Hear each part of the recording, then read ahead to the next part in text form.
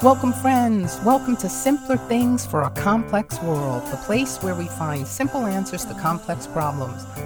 So glad that you've joined us. I'm your host, CTA, but you can call me C. Well, during my meditation practice last week, the thought came to me that I was focusing on a problem. For those of you who meditate and have been doing so for a long time, do you notice how you get insights as you practice? What a great thing. Answers to problems and questions you may have, all for free. I have my thoughts about why this happens, but we'll chat about that in a different episode sometime in the future. Now, back to focusing on the problem. I was focused on the thing I didn't want in my life, the thing that was frustrating me. I was focusing on it as if placing attention on it would help me work it through. But in this case, it was something that had yet to happen and may never come to be. And you may remember that in an earlier episode, we shared that a university study showed that over 90% of the things we worry about never happen in reality. So this brings me to my first point. There are two types of problems in life, those you can do something about and those you can't. So the first order of business is figuring out which one you have. If it's something you can do something about, figure out what to do and do it. That action does not need to be perfect, and it doesn't need to be the only action you take, but just the first one. If it's something you can do nothing about, well, all the focus you place on it is wasted, right? If it's beyond your control, you have to find a different way of dealing with it. And in most cases, that will be surrendering that thing. But surrendering to what? The universe, your higher power, God, the divine. Now, please, don't be put off by the concept of God. Just because I believe doesn't mean you need to. And we can still learn from and enjoy each other, can't we? We can still arrive in the same place. The idea here is there is nothing you can do. So just how much time will you let this thing roam around your mind, and to what end? If nothing about this thing can change and it makes you feel badly and it's zapping your energy or consuming your time needlessly or frightening you, we must surrender it or let it go. And this concept is further supported by the adage that some may have heard before. You cannot get rid of darkness by focusing on the darkness. You must bring in the light. Now, let's say you do not believe in the notion of a higher power or God or the universe. You can still choose what you focus on, right? That is totally within our control, isn't it? So in these times, I ask myself, CTA, what do you want to focus on instead?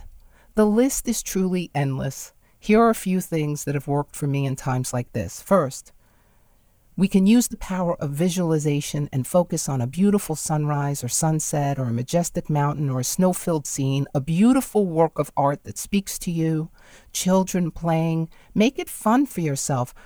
What is visually pleasing to you? See it in all its glory, all its detail. What are the colors in your scene? What sounds do you hear? What is the temperature like? What season is it? Who's with you? You can trick the mind, really, into responding to any thoughts held with enough intensity. They don't need to be actually taking place. The next thing is replacing the thoughts you're thinking about with something else. Many years ago, there was a book I read that was so helpful to me at the time.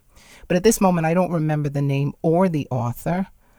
The author talked about the don't think technique. The instructions were to repeat over and over and over again the phrase, don't think, don't think, don't think, don't think, relying on the principle that you can't possibly be thinking two things at the same exact time.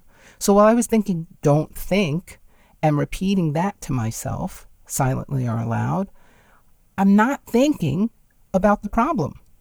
As simple as that seems, this really does work. Try it. And finally, this past one we just talked about is an affirmation of sorts, wasn't it? But similar to this are statements of truth. Words you say out loud or silently that are based in truth. This will change depending upon what the circumstance is or the concern is for you. Say the thought you want to stop thinking is about something you need to get done, and the obsessive thought is, I will never get this done.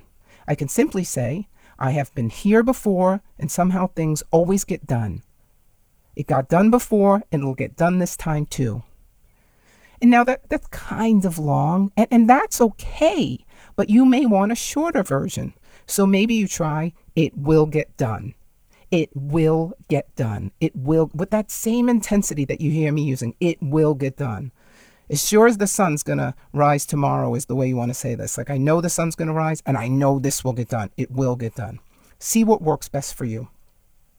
There are many, many other techniques I've used, and I'm sure the same is true for you. In fact, someone once told me juggling can break the cycle of a negative thought. Now, I'm not good at juggling, but I've even had success trying that too. If you're a musician, practice your scales. If you're a painter, paint. Draw something positive. You don't need to be good at it. Sing a positive song or a chant. Get engaged in some positive action where you're not just a bystander. You're putting your mind and soul into it. It may not feel like 100% at first, but stick with it and see what time does to improve it. See what you come up with and share it with us. So the simpler thing for today is don't focus on the problem, but on something positive instead, and see how much better life can be. Drop me a line and let me know what you decided to try and how it's working for you. I'm holding the best possible outcome in my heart. Until we meet again, stick with the simpler things. See you now.